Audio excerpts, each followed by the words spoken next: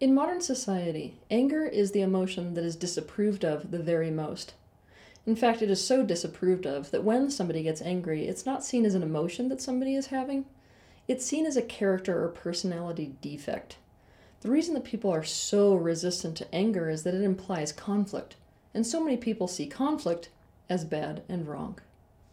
The thing is, people are wrong about anger. Anger is a reaction to perceived powerlessness. It occurs when someone or something opposes one of your boundaries. What I mean by a boundary is a personal need of yours, a personal feeling, a personal desire, a personal truth, or one of your best interests. And that opposition induces pain. For those of you who have associated fear with anger, fear is a very painful sensation. So it goes hand in hand with what I'm saying. Anger will escalate to a state of rage when whatever thing or person that opposes the boundary shows a pattern of unworkability, therefore creating this sensation in the person who is feeling the anger and escalating to rage, that no matter what they do, they're not going to be able to change anything to this thing that's opposing their boundaries, and therefore they are losing hope about their capacity to get out of pain or fear. For example, imagine that one of your personal boundaries is that you need a partner who is available, but your partner withdraws. This will cause you to feel pain. If you feel powerless to getting your partner to be available, you will then get angry. And if your anger does nothing to discourage their behavior and encourage a positive change to their behavior, and they continue to be unavailable, they are demonstrating unworkability. It is then likely that the anger will escalate to rage.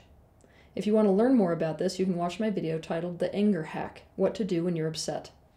When a child is little, a child needs to understand or know that mommy or daddy or any other caregiver is an ally to their best interests. When a child is little and their parent or caregiver opposes one of their boundaries, remember, a boundary is one of their needs, one of their desires, something that they perceive to be in their best interests, the parent suddenly doesn't feel like an ally to their well-being anymore. In fact, whatever the parent is doing or not doing is causing them pain. That's terrifying in a world where your entire life experience is controlled by this person. So it kicks a child into a state of powerlessness instantaneously. The child does what he or she can to make sure that his or her parent is allied with him or her. The child gets angry to discourage future opposition, disconnection, unavailability, or whatever other behavior the parent is exhibiting, which is threatening to the child. Knowing this, what is interesting is that if you look closely at the genuine purpose behind anger, you will see that it acts to promote a social bond, not disrupt it. If a parent loves a child, or does a good job parenting, when a child becomes angry, thus demonstrating you're not in alignment with me right now, the parent will want the child to feel a sense of security, and to feel a sense of well-being, and to feel a sense of closeness with them. So they will very quickly seek to reestablish security in the child and seek to reestablish that sense of alignment with their child. They'll seek to create resolve quite quickly. This is a child who will grow up with a healthy relationship to their anger and a healthy sense of self. This will also be a person who grows up to be an adult who has a sense of healthy boundaries. However, not all parents are this way. In fact, unfortunately, the majority of families in the world today are dysfunctional. That means that there's a dysfunctional family dynamic going on, and therefore, all of these adult behaviors we would wish to see in a healthy individual, you're not going to see. You're going to see some variation of dysfunction in the adult. So let's take a look at what happens if a parent does not love a child, or if a parent does not do a good job parenting a child relative to their own anger. This parent will turn against or withdraw from the child's anger. A hostile parent will use the child's anger against them. This parent will become defensive, belittle or punish the child for being angry in the first place, and make it clear that the child's anger has nothing to do with something they are doing to oppose the child's boundaries. Instead, the child's anger means something is wrong with the child. An unavailable parent will use the child's anger as a reason to withdraw further and to become even less available. The message to children in these kinds of households is clear. You can do nothing to get me to behave differently, no matter how much it hurts you or scares you. You just have to put up with whatever I do or don't do, or else you are the problem. The person who grows up in this kind of household will learn that anger itself is the problem, that it destroys relationships and weakens bonds, that anger is bad and wrong, and that whoever is angry is the bad guy. And this opens the door to an incredibly upsetting pattern within humanity. There is a rule of thumb in modern society today, and it is this: that the one who gets angry is seen as the one who is creating the problem. The one who gets angry is seen as the one who started the conflict. The one who gets angry is the one who is seen as bad and wrong. And the one who gets angry is the one who loses in the end. Whether or not any of what I've just mentioned is actually true or not. The sad reality is that in society, people can use this truth as a smokescreen for their own dysfunctional behavior and patterns. They can employ all kinds of damaging behaviors, all kinds of patterns that destroy things. They can be pretty malicious, actually. But it doesn't matter, as long as the other person is the one that gets mad. I want you to sit with this for a minute. A person can make themselves seem like the good guy as long as they're not the one that gets angry and the other person is. In today's society, anger can make a person who is not the actual problem in a situation be seen as the problem. It can make a person who is not in the wrong be seen as the one who is in the wrong. It can make a person who did not start the conflict be seen as the one who started the conflict. It can make a person who is the true victim in a situation be seen as the villain instead. And I like to call this the false villain dynamic of anger. So that you can understand this dynamic, I'm going to give you a couple of examples. Jody runs a salon. She is driven, she is assertive, and she is intense as a personality type. That personality has allowed her to achieve a lot of success. Tatiana has just recently taken a job at Jody's salon. But the thing is, Tatiana doesn't like to be at the bottom of any totem pole.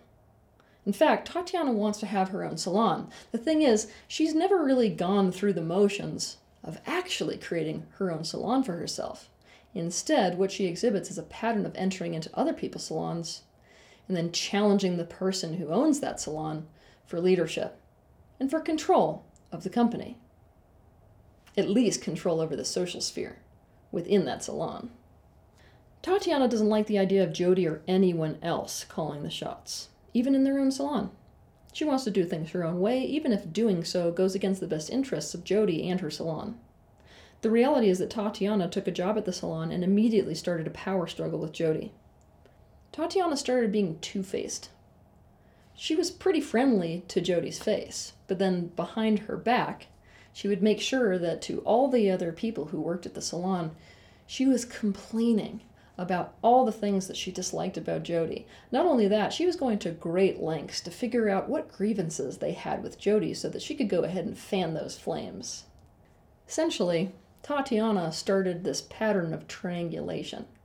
But she also did other things. She would go over Jody's head to negotiate taking clients for herself that Jody had given to other stylists. She confronted Jody in front of every other employee about the idea that Jody should offer them all better benefits.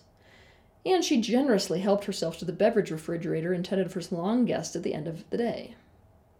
One day, this entire situation came to a head when Jody decided that she needed to confront Tatiana, with another stylist that was having issues with her too, about her defiant behavior. Now, when they did this, Tatiana saw this as her great opportunity. She started crying immediately and ran out into the middle of the salon. Now, this was right before the salon was opening and the other stylists were there, all getting their stations ready. Tatiana positioned herself in a place where she knew that the other stylists could hear their conversation. Tatiana started crying and explaining through her sobs about what was going wrong with her life and everything was hurting her, and also how unfair she felt like it really was, that everybody else's thoughts and needs came second to Jody's.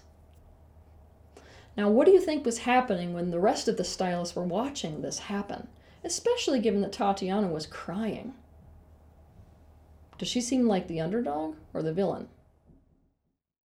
Jody could see that what Tatiana was doing was trying to paint herself as the victim in front of the other stylists and trying to elicit defense from them. This whole power tactic, this victim control dynamic, made Jody really angry, and she exploded. So what the other stylists got to see is that instead of being super compassionate to Tatiana, instead of treating her like the victim and the underdog, Jody escalated even further.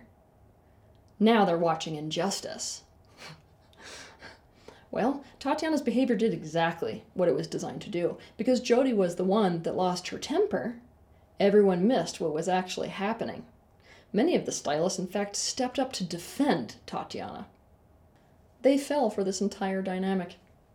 They saw Jody as a tyrannical dictator who was picking on Tatiana, who was the obvious victim and underdog. Tatiana was able to use Jody's completely justified anger as a smokescreen for her own dysfunctional behavior. She was able to use it to get the rest of the stylists to fall into the false villain dynamic of anger. As a result of Tatiana's behavior, 3 of Jody's stylists quit. Her relationship with several others remained tense for years, and when Tatiana quit, she got to walk out the door feeling justified that she was Jody's victim, and keep telling the story like that to everyone else she met, when the truth is in fact the other way around. To understand more about this dynamic, you may want to watch my video titled The Victim Control Dynamic: Escaping Control Drama in Relationships. Another example is that Mason is in court, in the middle of a custody battle. His ex-wife is still so insulted by the fact that he asked for a divorce in the first place that she's in this mode of wanting to get back at him in any way that she can. And she figures that the best way to do this is to fight him for the custody of their children. Because of this, she starts to create a parental alienation dynamic with their 2 children that they have together against Mason. Soon, both of his kids become hostile and spiteful toward him and start criticizing him despite the fact that neither of the children can rationally justify the way they feel towards him suddenly. They start using adult language and phrases to describe their issues with their father because those are the things that they are being told by their mother. On the other hand, they start to think that their mother can do no wrong and is both the victim and the saint in the scenario. They also reject every extended relative that is related to their dad's side of the family. Mason's ex-wife is brilliantly strategic when it comes to crafting the impression for others that she is such a good mother and really only ever cares about the children, unlike her ex-husband Mason. In fact, she's already managed to dupe the court-appointed therapist about this being the case. At one point, when Mason is confronted about a new untrue allegation that his wife has made, he can't take it anymore and he loses his temper. So what does Mason do? He yells in the courtroom, "This is complete bullshit! She's making this shit up on the spot!" Now it's at this point that his ex-wife smiles. Why does she smile? Because she knows he's just lost. And the judge misses that little smile because he's so distracted and upset by the outburst. It takes his ex-wife lawyer 2 seconds to jump on the opportunity to reinforce in the judge's mind that his client's desire to take away the children from Mason is justified and also what any good mother would do, given that Mason is prone to endangering the children with his rageful outbursts and uncontrolled behavior. And the courtroom actually falls for it. Their resistance to anger has made them fall for the false villain dynamic. The judge now has doubts about Mason's emotional and mental stability as a father, and the outburst confirms the false narrative that Mason's ex-wife has conveyed to the court-appointed therapist. The outburst has made both the judge and the court-appointed therapist biased, which will affect Mason's future court appearances as well as the outcome of the case. In society today, a person can get away with all kinds of things by capitalizing on our resistance as a society to anger as an emotion. Our dysfunctional relationship with anger makes us blind to what the actual problem is, and it makes us blind to who is creating the actual problem. This will continue as long as we continue to have a dysfunctional relationship with anger. It will continue as long as we allow ourselves to be duped by the false villain dynamic of anger. Have a good week.